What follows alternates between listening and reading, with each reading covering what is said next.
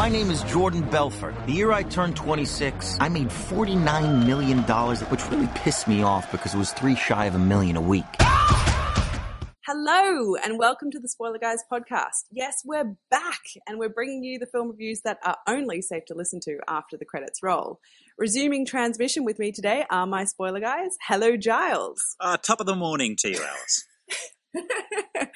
Oh, yes, and hello, Mark. To be sure. Oh, It's okay. because we're doing this because Alice doesn't speak Australian anymore. No, for those of you who are wondering why it's been so long, it is because Alice Tynan why has been so Deported. I got deported back to the homeland. I am, yes, recording this from the Emerald Isle. I was shipped over here late last year, and it's taken me a little while to get everything sorted. It's been an adventurous few months. Hear that? She swapped the Emerald City for the Emerald Isle. There's a headline in that somewhere. Yeah, well, that's it. And it's, it's been interesting. It's all good. But now we're braving the time difference. We've sorted this shit out. And we're back with a vengeance. So thank you to everyone on Twitter and SoundCloud wondering where the hell we were and wishing us well. Thank you for your patience. We are back. Also, happy Christmas, happy New Year, happy Hanukkah. Happy Hanukkah and a crazy Kwanzaa. And what better way to kick things off for 2014 than enjoying more than a few lines of coke with The Wolf of Wall Street. Martin Scorsese and Leonardo DiCaprio's audacious portrait of stockbroker Jordan Belfort has made it rain in Oscar nominations. But just like the film, it's not been all smooth sailing. The film has definitely experienced a bit of chop in the morality controversy department.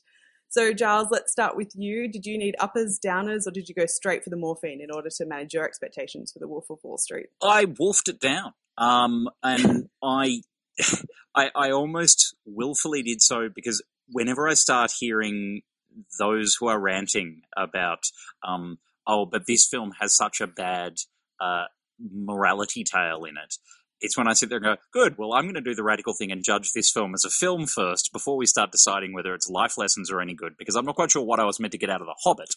But as far as life goes, I mean, I know what... Real estate is what you're supposed to get out of Hobbit. It's all about real estate. What, in Wellington? Yeah, so look, I really did enjoy this. As Leonardo DiCaprio said in his acceptance speech at the Golden Globes, I think he's apparently a great comedian. But I thought this was just a fantastic biopic, and thank God, because we had some really shit biopics last year, so it's nice to get a really good one in at the start. Nice one. And Mark, were you ready to quit your job and hitch your wagon to Jordan Belfort's? Yeah, you show me a check for $72,000. I can work for you right now. It's I think my expectations were actually that it was going to be a lot seriouser than it actually was. I think what was one of the great surprises about the movie is that it's actually the best comedy of the last couple of months. It's actually the movie I laughed in most since, I think This Is the End. It's so freaking funny and often in places you don't expect, and he will take... and when I say he, I'm using he as the compound for both Scorsese and DiCaprio here, where they will take something that's very dark and very absurd and capture both sides of those spectrums at the same time. I think like that classic moment is got to be falling down the stairs, like when he's on the Quaaludes. Is that not like the comedy moment of the last however long? And so, yeah, I think expectations-wise, it wasn't so much above or below. It was really a question of I was expecting a certain kind of film because with Scorsese, you do expect a drama. He's made great comedies in the past, like After Hours, but actually what it did really well was laughs. Yeah, you could intercut this with Anchorman 2. Oh, can somebody make that and send it to us, please? Yeah, that would be the ultimate smash cut. Oh, wow. So, all right, my expectations, I was kind of going in, after seeing the trailers, going in expecting Gatsby on drugs or more drugs. And I kind of think that that's essentially what it is on some level. It's, I had... That level, by the way, is a hooker. As soon as there was a candle in the balm, I'm just like, what's going on here? Elton John was so close. So very close. If you feed her enough beans, it still can be Candle in the Wind. Oh, wow. This got weird quick, didn't it? Sorry. No, but don't you think that that's kind of what this film does, though? As you say, Mark, it is a comedy. It is completely audacious. They're having so much fun with it. It's completely over the top. And so even though I'd heard this moral kind of pushback about, people actually thinking that this was a portrait of what one should do, or I don't even really know. Because I was just like, how could you take this film seriously? It is so. If the film starts with a direct address to camera telling you all the drugs that you take and you take morphine because it's just so effing good, I'm just like, really? How could you expect anything other than something that's completely over the top and just a bizarre, ridiculous fun ride? And so I just went on the fun ride. I was expecting it to be, everyone had said, oh, it should be about 40 minutes shorter, because I came to the film quite late, and I think I probably would have taken a bit of a cut to it. But that said, I didn't find myself shifting around my seat, like wanting it to end. So just as a look at complete excess and complete hubris and just complete ridiculousness, I thought it was great. I had a lot of fun with it. I haven't really retained it in my memory. I don't think it's like, oh my gosh, it's an amazing film that I'm going to go back to again and again. But for like the 3 hours in the cinema, I had a wicked time. Well, to this latter point, I agree entirely. I didn't feel like it was a 3-hour film. And I mean, I suppose technically it wasn't. It was a 2 hour and 59-minute film. I was informed by the distributor at the beginning. But no, look, it didn't feel like 3 hours, where there have been plenty of 3-hour films of late that have felt much longer. Did I mention The Hobbit? The morality thing I find almost bizarre. Like, I don't think if this film was set in any other context, people would have blinked about the morality of the film. I mean, Diana didn't get this interrogation last year as to whether she should have been held out as some sort of object in the film to be followed. But because it's Wall Street, and because America is still caught up on the were they bad, were they good, have they fixed it, etc., somehow this film seems to have, it was like people went into this film assuming it would somehow hang Wall Street out to dry, in the way that plenty of documentaries and films already have. And what this film actually was, and always said it was a biopic about a guy who surfed the wave.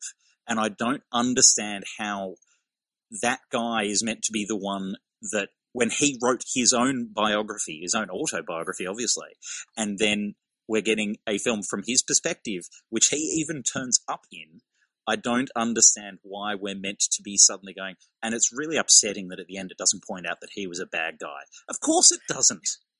But it kind of does, though. This is where I get so lost and confused with the narrative around this movie. It's like, you watch it, it's kind of playing with the language of guilt a little bit, because you have so much fun with him. At no point do you think, yeah, he's a good role model. At no point do you ever think that, unless you're actually like a high-functioning idiot.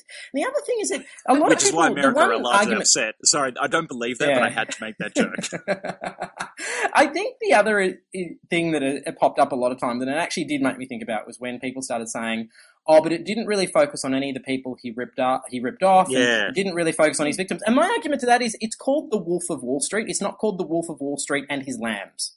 You know, like, it's not actually, I'm not saying this story isn't valid, but their story has been covered and his actually hasn't. You know, his point of view, his view of the world, his particular narrative, all that he did that was good and that was bad and then that was horrific and then that was hilarious, hasn't actually been captured on screen well before. And I think that is a valid story to follow, not necessarily a valid series of life choices to follow, if you know what I mean. Well, look, I think just a brief side is I do think that the lambs are shown, and it's not, I'd like to think it's not even an accident that they're Kiwis. The sheep are shown at the end, and that is very much, they are there to be the nameless faces and to just say there's a sucker born every minute and they'll turn up. And that's the scene, of course, where Belfort himself is in, because he introduces Leo's Belfort. Yeah. So they do very much set that up to say, yeah, the lambs are here, but they are faceless. That's their role in life. But that's the film giving them a face, though. You're right. That's totally them at the end. But also showing, like, how, so close yet so far. This guy's, supposedly redeemed, and then yet it ends on, sell me this pen. And so, he's a kind of dyed in the wool to continue the sheep theme salesman. He's not really going to change. When do you think he was redeemed? Isn't that the point that he's supposed to? Isn't this supposed to have been after his jail sentence? Yeah, but the closest he got to redemption was the bus ride to jail, and which is all he said was he was afraid, and then he's placed. All we see of his jail time is him playing tennis. In fact, I don't think we I ever see just him don't playing understand why. Yeah, I know. I love that scene. See, I don't understand why he needs to be redeemed though, because No, so neither do I. many good and then bad things happen, and then good and then bad things. It's like, why do we need to conform to this notion that good, made some bad choices, good, disaster, everybody dies? It's like there was constant texture throughout the film of good and bad choices, and I thought that, and yet what is amazing though is they still managed to have that texture and yet still have a narrative arc to the film. So often there is that need to kind of have that crash at the end just so you have an end. What was nice is that they managed to capture the texture of comeuppance throughout the film without necessarily losing a sense of conclusion. Yeah, well, they certainly gave him enough rope to hang himself. Like the whole idea of that great speech where he, brings up the woman and he says about how great he's going to be. It's his big farewell speech, and he's like, "Do you know what? Fuck it, I'm staying." And it's like, "Here's the rope. Let me hang myself." But no, I guess what I just want to say right quick, because I was listening to an interview with him on KCRW with Leonardo DiCaprio, and he was saying that Jordan Belfort's very different now. Like this is a snapshot of a point in his life, and he's a very different man now. So I don't think the film, to clarify, I don't think the film redeems him, but I think it shows him as a dyed-in-the-wool salesman who just really is like, sell me this pen. Like this is his life. I also would go one step further and say, I think it would be a mistake to redeem him for the very reason people are calling for this film to have done this. Because if he had been redeemed, or rather, I suppose, if, as people are saying, he had been shown to be, awful and by that we mean essentially he eventually gets his comeuppance, then I think what the message this film would actually sell is, that's okay, we fixed the problem. And I think that's that, if anything, is what this film's proper statement is, by the way, if you think that any of this got fixed, you're wrong. And of course you're wrong. No, I don't think anyone who's paid a moment's attention since the GFC, or whichever acronym it gets, depending on which country you're in, that no one believes that Wall Street or the American economy or the global economy was actually fixed, and that they actually came in and stepped in and restructured the investment banks. And I'm not going to start going into an economic thing because I'm vastly unqualified for that. But I would be upset if this film, even by metaphor, suggested these people can't get away with this anymore, because they absolutely can and do. And I think that's a much better and message. Have and are. Exactly. It's a much better message to be putting out there to people to say, well, look, maybe you shouldn't be going to these sales lessons in Wellington. You should just go and work for Peter Jackson like everyone else. Go to New Zealand. Go west. Yeah. No, east. No, south. If anything, it is just a grenade that's being lobbed into a conversation, or to be being lobbed into cultural America, and just saying like, this is still happening. People, draw your own conclusions. Like this is, Occupy Wall Street may have died down, but this kind of greed is good, is still happening. So the very fact, I think we're all in vigorous agreement here, that the very fact that there has been this weird controversy about the morality of the film just goes to show how far we need to go in still having this conversation of like, really? Things haven't changed. We still need to be talking about this. Wall Street still needs to make some big changes. The other thing that's really interesting about the movie, I think, is how, because it is so entertaining, how much Scorsese and DiCaprio put it back on you to a degree, like because you are laughing along with them all the time, and you're having so much fun with them. They will occasionally like sneak in these great moments where you start to feel a little bit guilty about how much fun you're having, and I think that's such a hard thing to pull off, and they do it with such dexterity. The moment that keeps coming back into my head is the big party, and it's all hilarious and just like, what the fuck is going on? And then they shave that woman's hair. And you can see she's gotten carried away with it. You can see she's not like protesting, but there's something in her face that's just like, what the hell have I done? And the film is filled with great little moments like that, where he picks a moment where you're kind of on a high, you're getting lost in the demented nature of this guy's life, but he will put something in there that kind of plants a seed that says, something about this is wrong. And he's playing with it, and he does it in such a dexterous way that it's so hard to nail that tone without being like, but you should feel guilty about this moment. And he never does that. And I think that's a demonstration of just how on it Scorsese still is. Nice. I think that's really, really well said, and really well accented Scorsese voice. Sure, Mark, I'm not why sure not? what Oh, you're okay, because I doing thought it was there. Canada. I was doing a Hobbit. We should probably just do a Hobbit episode and get this out of the way. I think you're so right. The reflexivity of the film is incredibly powerful. The fact that you are swept up in the excess, and then there are these moments that you catch yourself being like, this is actually completely odious and morally bankrupt. And I think the points that were the most persuasive for me were the speeches, because Leo speaks with almost like an evangelical preacher, like the cadence of his voice, the way he grabbed the attention of the entire room, the way he believes it, like he's a true believer in those moments. And I could imagine, like, at one point I stepped outside myself imagining Leo reading the script and just being like, boom, like, hello, as if as an actor you wouldn't want to wrap your arms around those speeches. Perfect Oscar montage moment. Totally. Isn't it? It's total like Oscar bait speech. Definitely. But like the ones I thought that all the speeches, they brought you back to his demented nature, as you say, like the way that the speeches they portrayed this guy who just is so morally bankrupt, and yet he's so transfixing. Like, you're sitting there just watching him going, yeah, I would go into battle with you. Like, you are amazing. So the way that you're just kind of bewitched by him, I just thought was an incredible, incredible performance. No, it was a fantastic performance. What's your take on Jonah Hill? Because I think he's very good in this, but I'm not convinced it's an Oscar nominee performance. What is an Oscar nominee performance these days? It's all about who enough buzz behind your film, and you can be the most mediocre thing in a movie and still get nominated. Sure, now, okay. And he's not that, but I see where you're coming from, but I guess I just get frustrated with the fact that there's just so much disparity in who gets nominated for Oscars these days, and it doesn't represent. The question I suppose I'm asking is, if you take the Oscars for what they state they believe they stand for, rather than the marketing, and absolutely, look, I'm not going to try and argue why he got a nomination or whether that should have happened, but I don't know if this performance. I don't feel like he is that stretched in this role. I actually think he stretched himself harder in Moneyball than he did here. I agree. The Oscar nomination should be about is an actor who has stretched themselves in some way. I mean, that's why you get the stereotypical, biopics and going the half retard. But which he kind of did.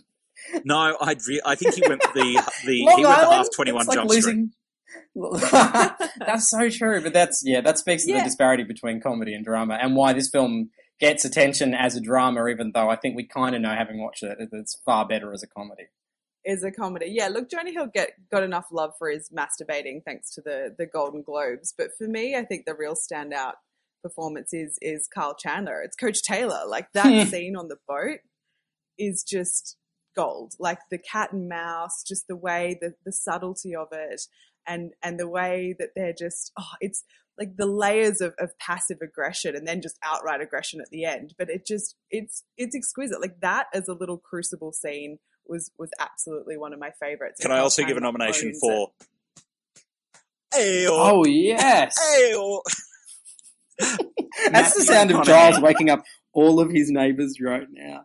Yeah, I mean, McConaughey, it's amazing. It's fantastic. It's funny though, because if you had gone back in time, I was having this conversation with somebody the other day, if you had gone back in time to 2004 and told everybody that in 2014 we would be talking about Matthew McConaughey in these breathless tones as this brilliant actor who's making amazing film after amazing film. If you were talking back to somebody who was stuck in between the release of Sahara and Mr. Kate Hudson and Failure to Launch and 10 Things How to Lose a Man in 10 Days. Oh, let's not forget Fool's Gold. Yeah. Those people are like, what the hell is wrong with you? Yeah, but he's, from the get-go, though, like, he's had something. I don't know. I think people have been having this debate about Matthew McConaughey. I totally agree. His cameo was a complete standout. And I kind of wanted him back. I wanted to figure out what happened to him. And then I just love that they didn't bring him back, because it's just like... What I was about to say is... He probably just imploded. It's great direction, because he's such a brilliant foundation stone to this story. And the fact that you get the call back to him when suddenly the entire room are doing that beating of the chest singing, and they clearly know that moment. Like, that isn't the first time that's ever happened to them. That's like every Friday at 3 we beat our chests and make those strange ape-like noises. And that's a fantastic callback without, in a 3-hour film, weirdly, it was quite restrained. Like, there are scenes, and I imagine we'll come to it, there are a couple of scenes I'm like, I'm not sure that worked, but that stuff works perfectly, and he he was given one scene to just chew the scenery, ironically, in a restaurant.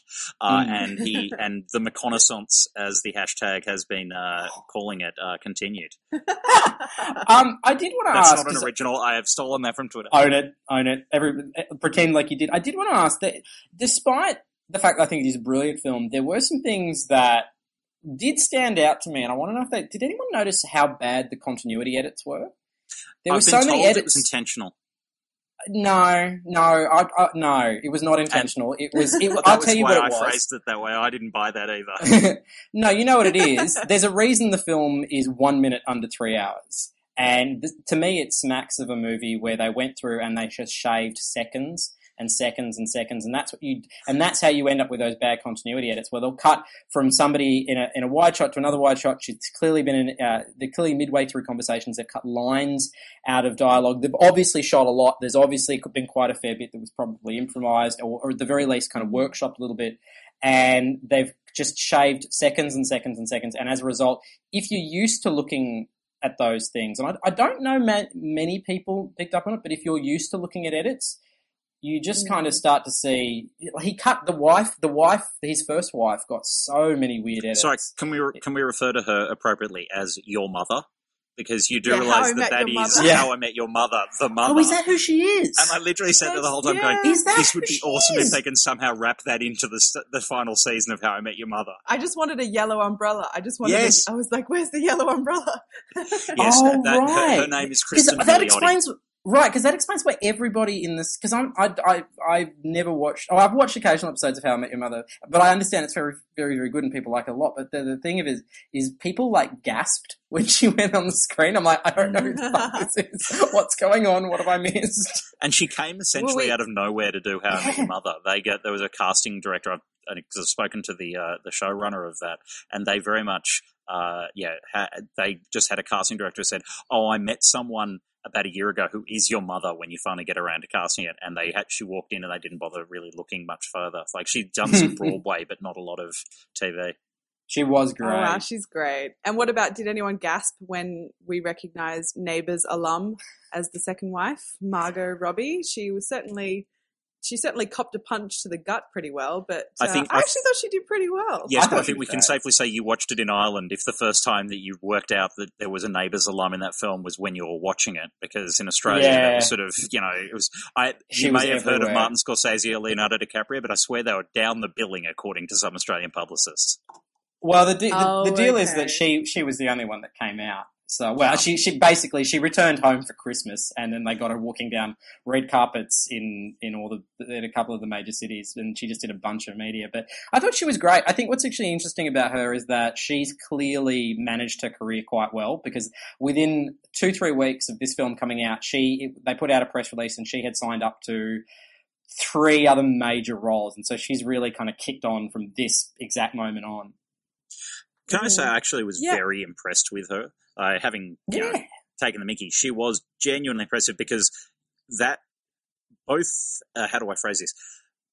Physically, she is susceptible to just being cast type, and that role was absolutely there for her to be, just pretty much stereotyped as the blonde, money-seeking wife, and she genuinely put a lot of nuance into that role, and usually she didn't have a lot of dialogue to do it in, because to go back to what Mark was saying with the edit, the other thing I've been told is that Scorsese was editing it right up until the last moment that he had, and so I think that's also why that edit is a little rough. But I suspect she may have more dialogue at times that was there to justify that she had a brain and that she had motivations, but she managed to convey that in those other scenes so that I didn't feel like she was left stranded without her one scene to prove that she was a woman with, well, not necessarily integrity, but with intelligence behind it. Well, it's the splashy water scene for me. Yeah, and then when she got punched in the guts, and that entire scene with the kids being taken is just, that's horrible. Yeah, to me, that's that's where she really proved her point, because she was, as you say, this blonde. She could have just been this blonde bimbo who gets a kid off throughout the whole film. But for me, she surprised me in the nanny cam scene. And then again, when she copped the punch in the gut, she really built that. I felt how stricken she was when she's trying to rip her child out of the car, when he's trying to reverse through the garage, I had my heart in my throat for her. So like all power to that performance. I liked also that the way that she broke up with him, admittedly before he hit her in the stomach, but the scene where they showed, basically Leo showed us his O face, was that entire sex scene was so terribly humiliating for DiCaprio. Oh, yeah. Which I think was nice because it gave the balance back after we'd had the nanny cam scene. Like, I know there's a lot of consternation about that scene and why it is necessary, but I think it goes towards, you know, the character of Jordan and just how bloody awful he really was, even to someone when out of the entire conversation with his wife, he found the funny thing, the fact that she was doing that in front of a nanny cam. So yeah. And I also that just goes to prove that other point, which is that I don't know how people can make the argument that it is totally glorifying his existence when you watch that scene, and no one watching that scene is of the opinion that he's a good guy. Like, this is where I feel like those arguments about his lifestyle being glorified just kind of fall down on their face. Like, you can pick a few scenes out of it in isolation and cut them into a package that make it look like it does that. But the whole film, taken in its entirety, actually presents a very nuanced, horrific, hilarious times picture of a guy. I think it's actually just, again, it's you got to take that film in its entirety, and those individual scenes do really marvelous things by themselves, but together you get this nice kind of tapestry quality. Yeah, there's almost an irony in the fact that they have a scene or a storyline in the film about the fact that there is an article written saying what an awful person he is, which of course gives him the tag Wolf of Wall Street, and the response of the world was to want to work for him. And yet people come to this film and go, I wanted it to tell me he was an awful person. And you feel like going, they tried that, it didn't work. It didn't work. No. Yeah. Did you not catch that bit in the film? But speaking of writing, I can't really talk about a film about selling without mentioning Glengarry Glen Ross. And, you know, I don't think this quite has the level of Mamet, but I think Terence Winter, who comes from Boardwalk Empire and Sopranos, I think he does craft, as you say, like, it's this comedy, but it's this drama, and there are these moments that you step outside yourself and you just realize that this is an extraordinarily written portrait of a complete narcissist. And I think that's actually really hard to do. So, quick question. Yeah. Giles. Just to continue the trend, have any of us read the book? No. I have read the article, Good. though, the original article that was written. I'm just glad none of us have read it. Drink. Yeah. Drink. But and none of us interviewed Margot, and come on, give us a history reference, Alice. We need to go for the We trifecta. can't. I mentioned that I'd trifecta- interviewed the How I Met Your Mother showrunner just to try and Oh, get there you something. go. Drink. Yeah. I No, did. the history reference is that on the way back from the cinema, we definitely got on the wiki page and we're like, oh wow, so the boat ride, The boat thing really did happen. Everyone did that. The plane thing really happened, and you certainly did want to figure out what was real. And I just was like, well, yeah, it was batshit crazy. I don't think you can make that stuff up. Like, Okay, it but was completely. can over we the also top. agree the boat and plane scene sucked? Because I liked it. that scene was done better. It in would have Arrow. been the thing I would have. It would have been. It definitely would have been the chunk that I would have dropped. But this is the other thing with the length, right? Not all of the length contributes a ton to the central story, but I never was bored. You know, like I kind of just wanted to stay in that world. And even with the boat thing, it's like, yeah, this is weird, but fuck it, let's go there. Like I was having so much fun that it just kind of worked. To me, it was the only part I of the don't film know, that I was feel like- poorly executed. Like, actually, particularly by the time you got to the plane crash, like, it looked like something I'd That was expect in a weird. cutscene in a video game. Yeah, it the didn't, plane I was agree. odd. Production-wise, it wasn't great. But like, we had to get to the bottom. Like, he had to kind of face plant for it to have built to the lewd scene and the overdose, and then that just hilariously protracted climbing down the stairs and into the car. And then the overdose. Like, we had to kind of get to the point where you realize that this is someone who is completely out of control if you hadn't already realized that. Like, here is a person. He is just a child. Like, he is someone who can't do without instant gratification with everything.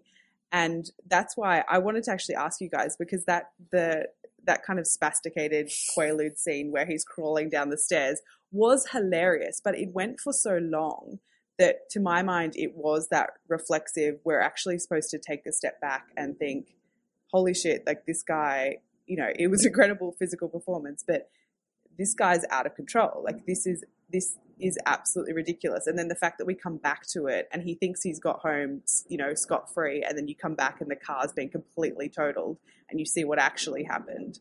Like, if that isn't the moment where you're supposed to, if you didn't already realize this was an unreliable narrator, realize that this is an unreliable narrator, I think you needed that scene to just, to kind of stop being on his side. I do think that the advantage of the boat scene is kind of held in the fact that if Jordan Belfort ever told a story from his life, it would be, I was once in this boat and we were so desperate to kind of go to this thing that we capsized, and then I got a plane to come visit me, and the plane fucking exploded.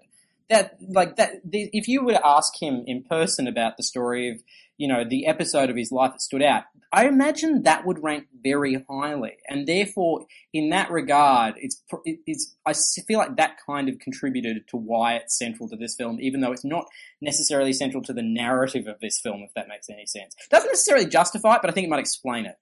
Yeah, look, I suppose I didn't articulate my concern. It very much was about execution more than justification. I genuinely felt like it suddenly shifted into...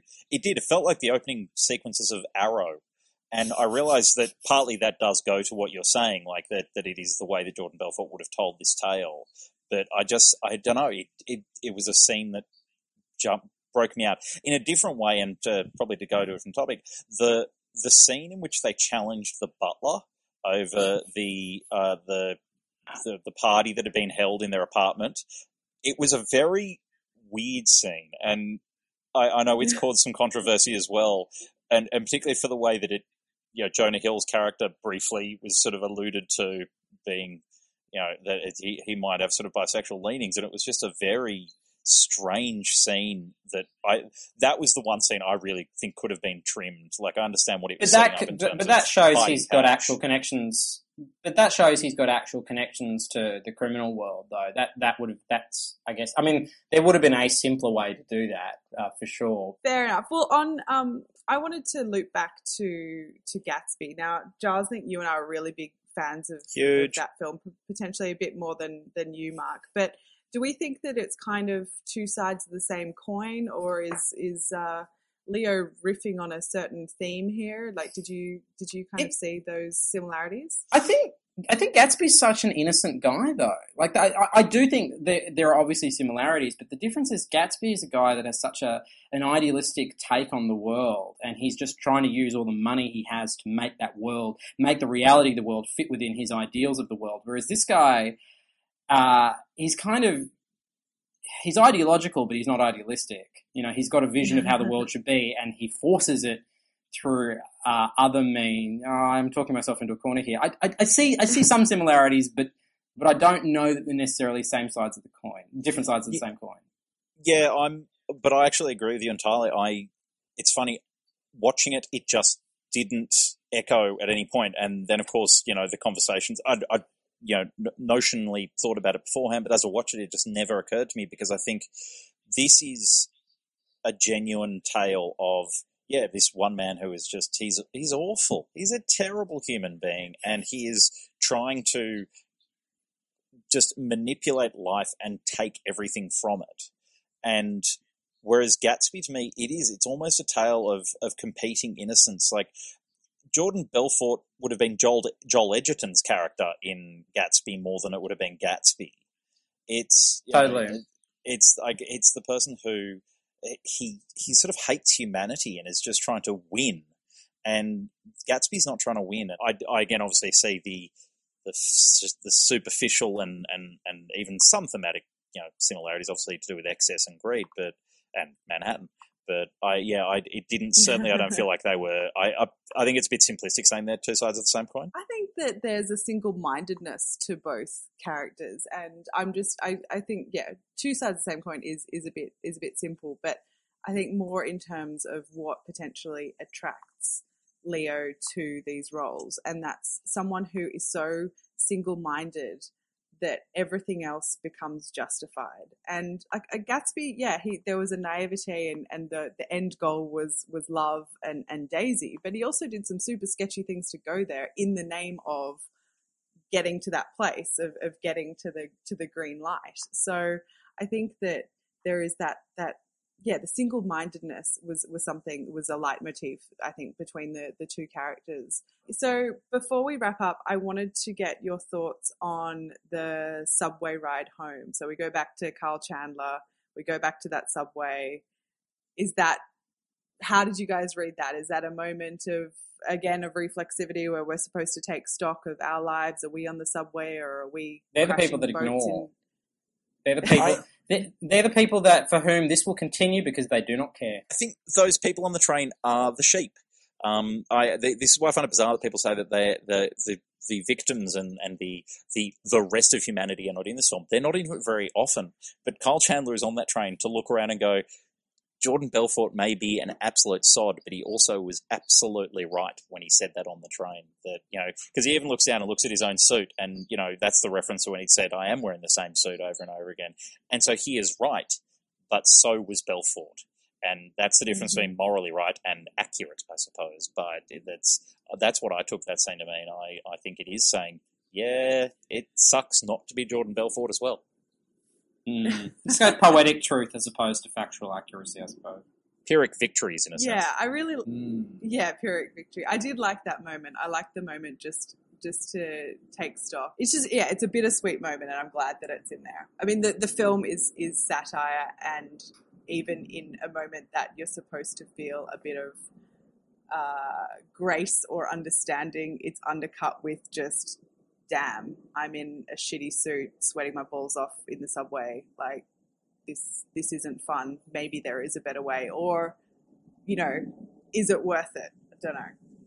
That scene could have been better if Josh Radnor was on the train, so that, we could even see that he was about to go and meet his mother. Or your mother, rather. Yeah. Nice one. All right. On that note, thanks, guys. I should say, we can work on our sales pitches. We can work on our sales pitches for... Sell me this podcast, the spoiler Alice. guys. Sell me this podcast, guys. Sell me this podcast. Have you seen the film? All right. Yes. There, sold. No. Do you have 45 minutes that you've got nothing to do with and can't find anything else to do with? Then this is as good as no other option. What a great sales pitch, Charles. It's a pull quote. Love this it. is as good Right. as no other option. If somebody can do us up a poster to that effect, we will tweet that. All right. And to our listeners, thanks so much for downloading this episode. We'll be sure to bring you more from the Spoiler Guys very soon because we are back.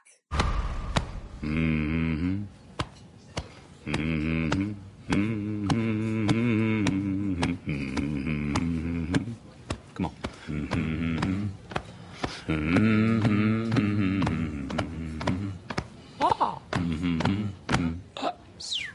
Yeah.